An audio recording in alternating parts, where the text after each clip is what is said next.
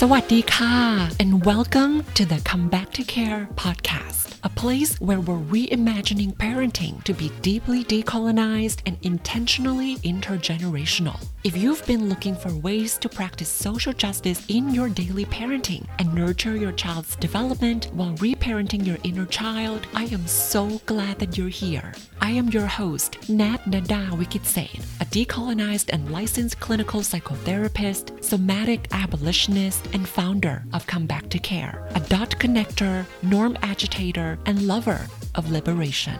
In this podcast, we turn down the volume of oppressive social norms and outdated family patterns so that we can hear our inner voice and raise our children by our own values too. We come back home to our body and the goodness within.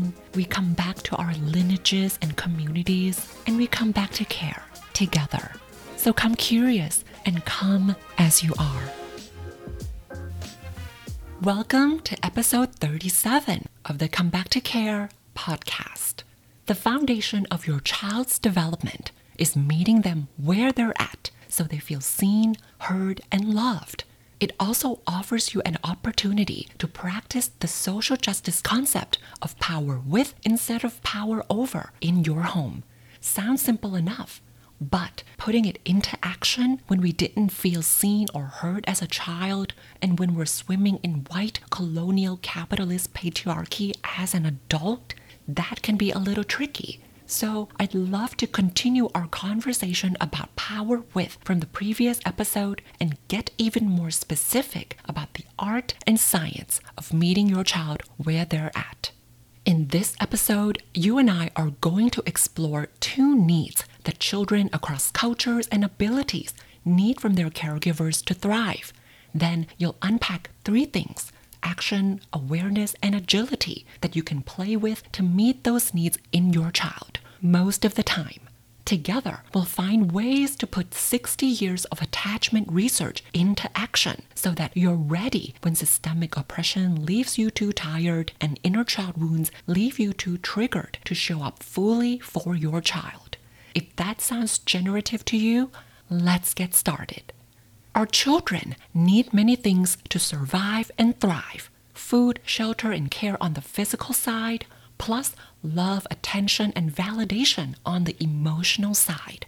When we meet the right needs at the right time, most of the time, our children learn that, I am worthy of love and I matter. So I have what I need to learn, explore, grow, and make mistakes. And you and I know this. I remember when I first transitioned socially around high school, my dad reintroduced me to his friends who had known me since I was a little boy. My dad said proudly to his friends, "This is my daughter." His friends were so confused, but my dad kept smiling. I still remember that sense of being seen and heard by my dad in that moment. And from that day onward, no transphobic comments can keep me from living my life and being fabulous because I know my family sees me. The power of being seen shows up in all kinds of environments. You might be in a meeting and you know your colleagues got your back. Then you might feel more confident taking risk and disrupting the team meeting after someone said something that's not aligned with the team's values for equity. Being seen is incredibly powerful. To say it in attachment research language, Dan Siegel and Tina Payne Bryson wrote in The Power of Showing Up, quote, "When children are offered a secure attachment with their primary caregiver, these predictable and therefore reliable experiences reduce their levels of stress and allow them to develop confidence and ultimately self-reliance." End quote. This idea came from the work of scientists at the University of Minnesota back in 1975. They followed 267 pairs of first-time mothers and their babies for 30 years. The lead researcher, Alan Sroufe, concluded at the end of this 30-year study that the relationship between children and their mothers in the study is, quote, clearly related to the growth of self-reliance, the capacity for emotional regulation, and the emergence and course of social competence, among other things. End quote. Attachment research, like any other research topics, has its own Euro-American biases and limitations. Nevertheless, the science of attachment is pretty solid, and we can use parts of it to help us group our children's needs into two concrete categories, so that when you're exhausted from white colonial capitalist patriarchy or overwhelmed by conflicting parenting advice on the internet, you can come back to these two foundational needs and meet your child where they're at most of the time. According to the consensus within attachment research, the two categories of emotional needs underneath children's behaviors are A, the need for connection, and B, the need for exploration. When your child wants to spend time with you or they make a bid for connection, your presence with them, your power with your child fills their emotional cup. This care, connection, and comfort are meeting their need for connection by saying to your child, I get you. After the emotional cup is full, your child feels so secure in your love for them that they're ready to launch into the environment. They're confident to explore, learn, take risks, make mistakes, or even push your parenting buttons because they know you have their back and their best interest at heart. Your curiosity and encouragement are meeting your child's need for exploration by saying to them, I got you. Let's talk about some examples. Your preschooler is negotiating for another book after another book during bedtime. What might be the need underneath this behavior? Connection or exploration? Your hunch might be telling you that your preschooler might not want to go to sleep because they're a little nervous about the new semester starting in a few weeks. So you're guessing that these stalling tactics and negotiations might be your child's way of expressing their need for connection. Instead of saying things like, you need to go to bed now, or we won't go to the park tomorrow, you might meet this need for connection by giving your child reassurance. I know our summer schedule is about to change. I feel nervous about these changes too sometimes. You know, one thing that will stay the same is our breakfast time. We'll still eat together before I drop you off at school. I love you, and we're all done with books tonight. I can't wait to enjoy breakfast with you in the morning. In this example, you're meeting your child's emotional need for connection underneath their behavior by communicating, I get you. Our second example is a 10-year-old child who accidentally picked up a curse word from a YouTube video, and now he's saying this word all the time and teaching his summer camp friends all about this word. What a nightmare. I know. If this is you, please know that 4 different families shared a version of this story with me this summer alone, and they were all mortified, swearing with me that they never say these words at home.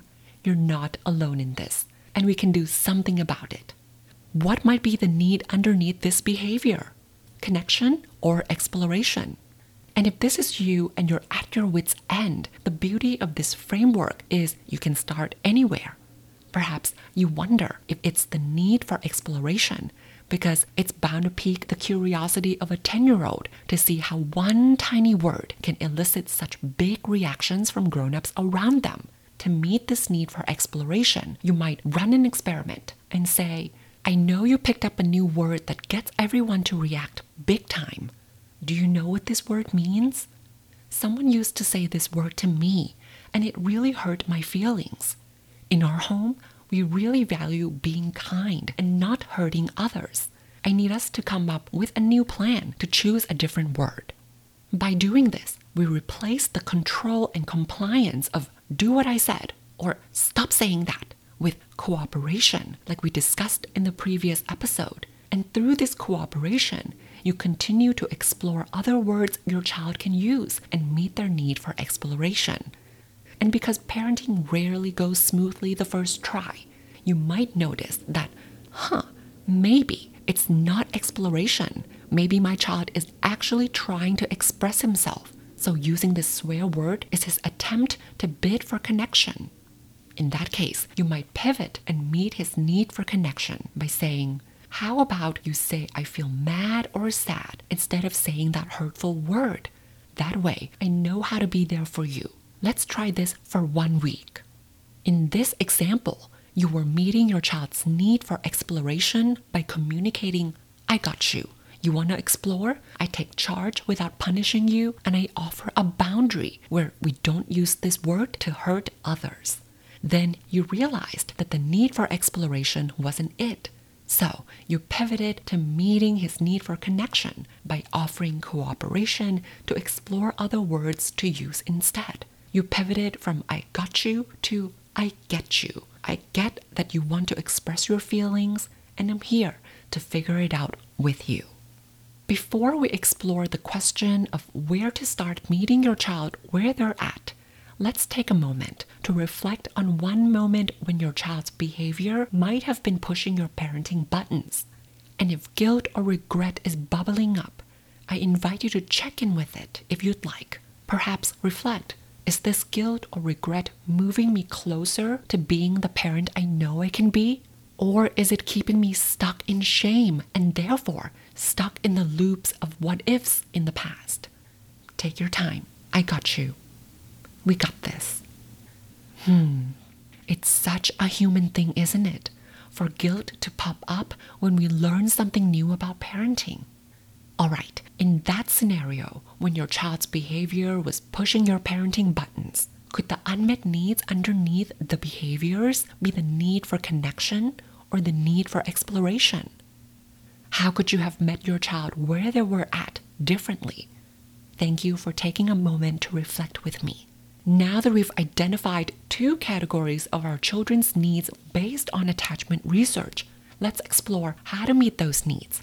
And there are 3 things I'd love to share with you: action, awareness, and agility. First, action. There are 2 categories of needs, so there are 2 ways to meet those needs.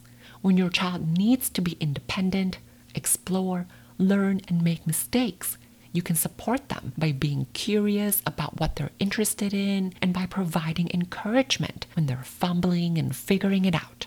Your curiosity and encouragement are essentially communicating, I got you, or I got you. So spread your wings and explore. When you go too far, I'll step in, take charge, and set boundaries to keep you safe.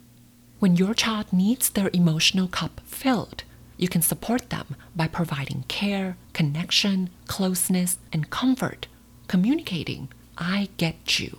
I get where you're coming from and why you might be feeling this way. I'm here so you don't have to figure it out alone.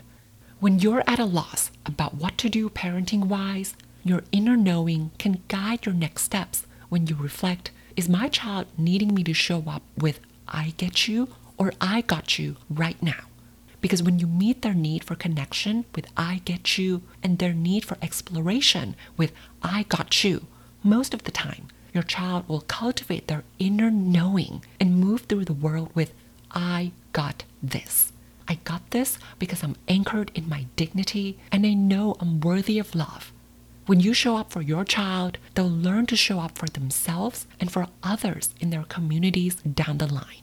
When your child is learning and exploring and you meet them with I got you by providing curiosity like, oh, what are you cooking? A gummy bear soup? It smells so good.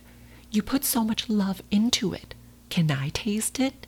Your child experiences what it feels like in their body when someone cares enough about them to be curious about their interest and delight in them. Then they can use this I got you wisdom from you to be curious about someone who moves with a wheelchair, has different skin color, or speaks with a different accent. Teaching your child to show up for others and hold space for others in anti-racist and anti-oppressive ways begins with you showing up for them with I get you and I got you most of the time. That's our action plan. We use attachment science to group our children's emotional needs into 2 categories, connection and exploration. We then meet those needs with either I get you or I got you. Science makes it sound so easy to do, doesn't it? But both you and I know that putting the science into practice is more nuanced than that, especially when surviving white, colonial, capitalist patriarchy leaves you too burned out to show up for your child fully.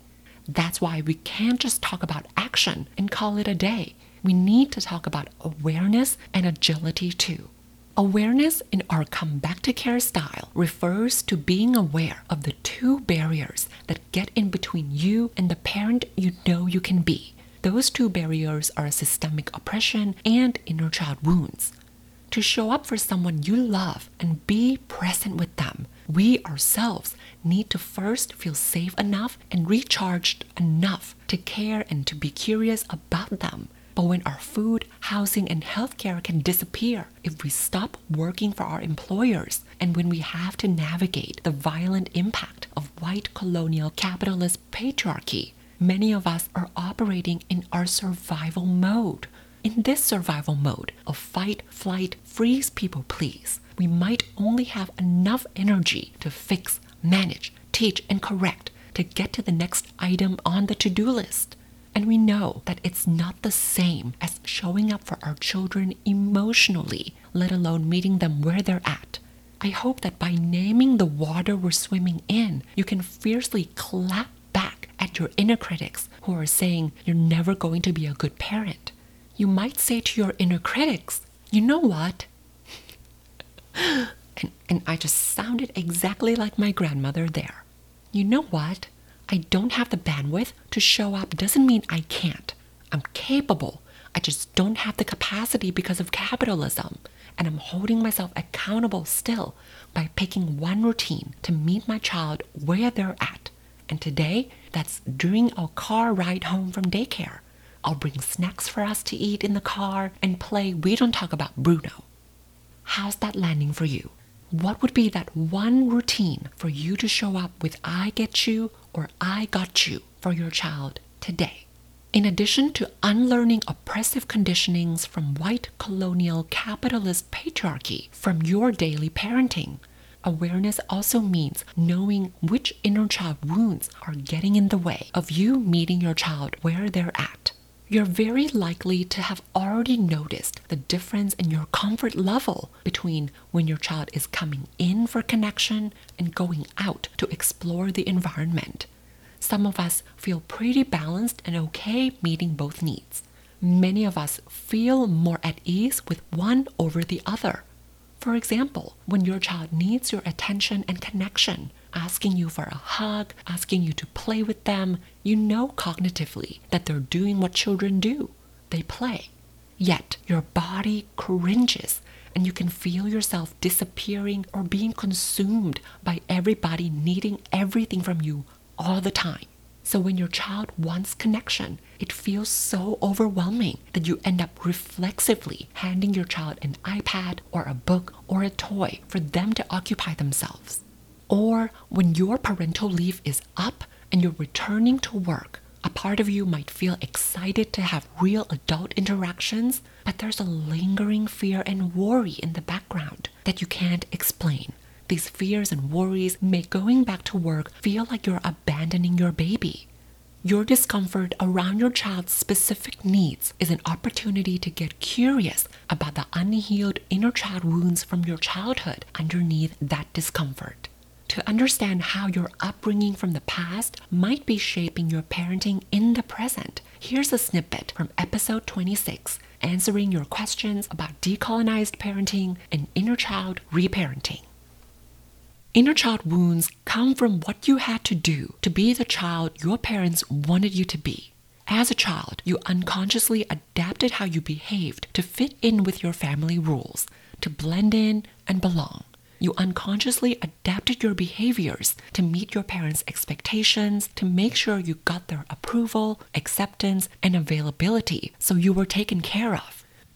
When you contort yourself to conform to your parents' expectations, you end up leaving the parts of yourself that aren't accepted in the family behind to avoid experiencing rejection, humiliation, criticism, and abandonment. You abandon those parts of yourself to survive. Contorting your body over and over again to survive by meeting external expectations leaves a wound.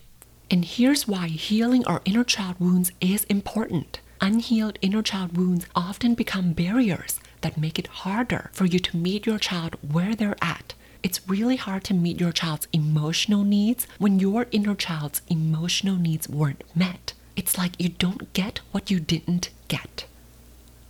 In parenting, we tend to unconsciously validate, appreciate, and approve of our children's behaviors when those behaviors closely match those we had to adapt to. For example, if you had to be quiet and invisible as a child to stay physically safe and emotionally seen, you might tend to praise your child when they play quietly and independently. You might also unconsciously discourage them from being too much when they're playful, assertive, or curious.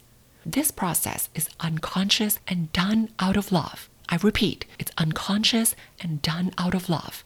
You love your child, and of course, you want them to adopt the same survival strategies you adapted. This is one reason why an apple doesn't fall far from the tree. What's not transformed gets transmitted. The unhealed wounds and their survival adaptations get passed down across generations.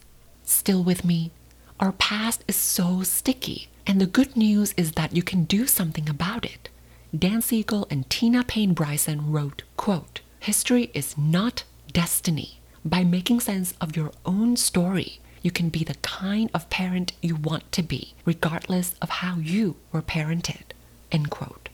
Giving yourself what you didn't get or reparenting your inner child is a lifelong work. I'm doing it daily right there with you too. In this episode, I'd love to share one practice with you that you can play with to strengthen your skills to meet the need for connection and the need for exploration in both your child and your inner child. When you experience discomfort, dysregulation, or disorganization in a relationship with your adult friends or partners, I invite you to explicitly name whether you need connection or exploration and share that with your partners. Here are 2 examples of what that may look like, and you can decide if you'd like to give it a go or not. The first example is when you expressed your need for connection as a child, and you were met with criticism, humiliation, or rejection. To protect yourself from this emotional pain, you had to push your need for connection down and overlearn how to be independent. It was safer that way. By overlearning being on your own, you had to underlearn asking for help or connection, even though you wanted it. Fast forward to the present moment. You might become used to or even enjoy doing things by yourself and wanting a lot of alone time to recharge.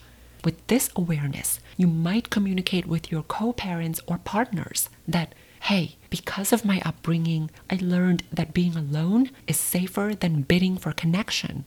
That doesn't mean I don't want to spend time with you. What would help me is you give me 15 minutes to wrap up what I'm doing, then I can connect with you and be present.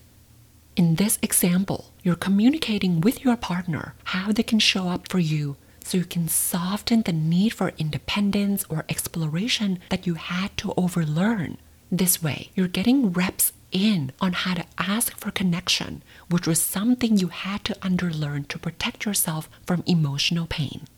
If this example resonates with you, particularly if you feel triggered when your child is asking you for connection, comfort, and closeness, you already know how painful it is.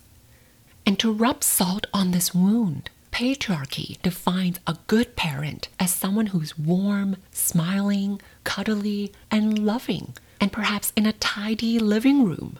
To be with you in this pain and make unsubscribing from this patriarchal idea a little bit more easeful, I have some research for you. Dr. Karen Lyons Ruth, a professor of psychology at Harvard Medical School, and colleagues wrote in 1999 that children's need for connection can be very triggering and send parents straight into survival mode, making them hypervigilant and self-protective. And in this survival mode, these parents are reactive and revert back to what's called negative parenting practices, like being hostile towards their children or numbing out. In 2018, a group of researchers from the University of Michigan confirmed this finding when they found that a mother's early life stress led to less sensitive parenting, end quote, more defensive behaviors, and harsh parenting, end quote. Your inner child wounds make it really hard to provide care, comfort, closeness to meet your child's need for connection when you're triggered. So while you're actively healing this inner child wound, who else in your ecosystem of support could meet your child's need for connection? Who can act as a buffer while you're unlearning individualism and relearning ways to regulate your triggers and offer care, closeness, and comfort to your child? In social justice organizing, this interdependence is our lifeline for survival and liberation. In attachment research, this interdependence is called social buffering, and we have about 25 years of data showing, quote, social buffering, that is, positive, supportive relationships, are key to breaking the cycle of transmission of adversity from parent to child, end quote. All the links to these research studies and related podcast episodes and transcripts are in the episode show notes for you at comebacktocare.com/podcast. Another example is when you feel anxious about whether your partners are going to be emotionally available to you or not. Deep inside, you might be freaking out, wondering whether your partner is leaving or staying. So you might try to gain a sense of control to feel secure by complaining to your partners or critiquing them. Underneath the complaint or critique is your attempt to have your emotional cup filled or your need for connection met. With this awareness, you might share with your partner that, hey, because of my upbringing, I didn't get to learn how to ask for attention and connection. I realized that when I complain to you or criticize you, what I'm really trying to say is, can you pay attention to me? I want some connection. So how can I better ask for connection with you next time in ways that you feel good about it too?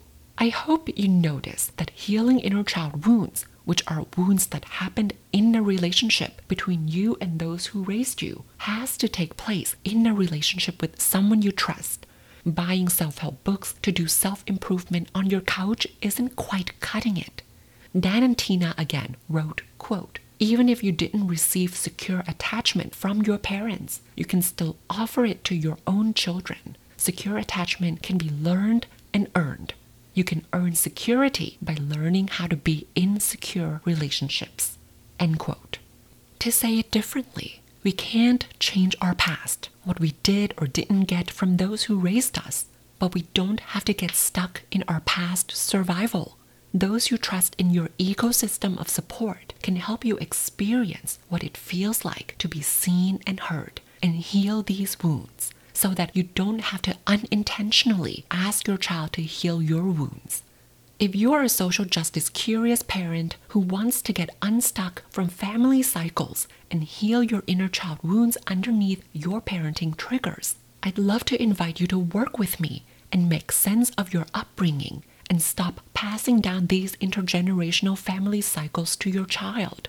In the 7-week online social justice parenting and inner child reparenting cohort called the In, Out, and Through program, you play with different body-based tools so you can work with your triggers in the moment to pause and pick a new parenting strategy that's actually aligned with your values.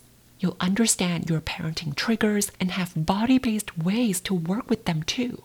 I know that doing this healing work and weaving social justice action into your daily parenting can seem like a lot.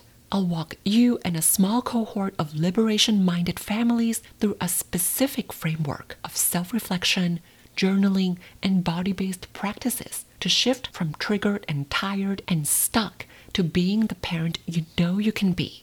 Most of the time, of course. By working together live for 7 weeks, you put your awareness into action while cultivating connections with your new accountability buddies.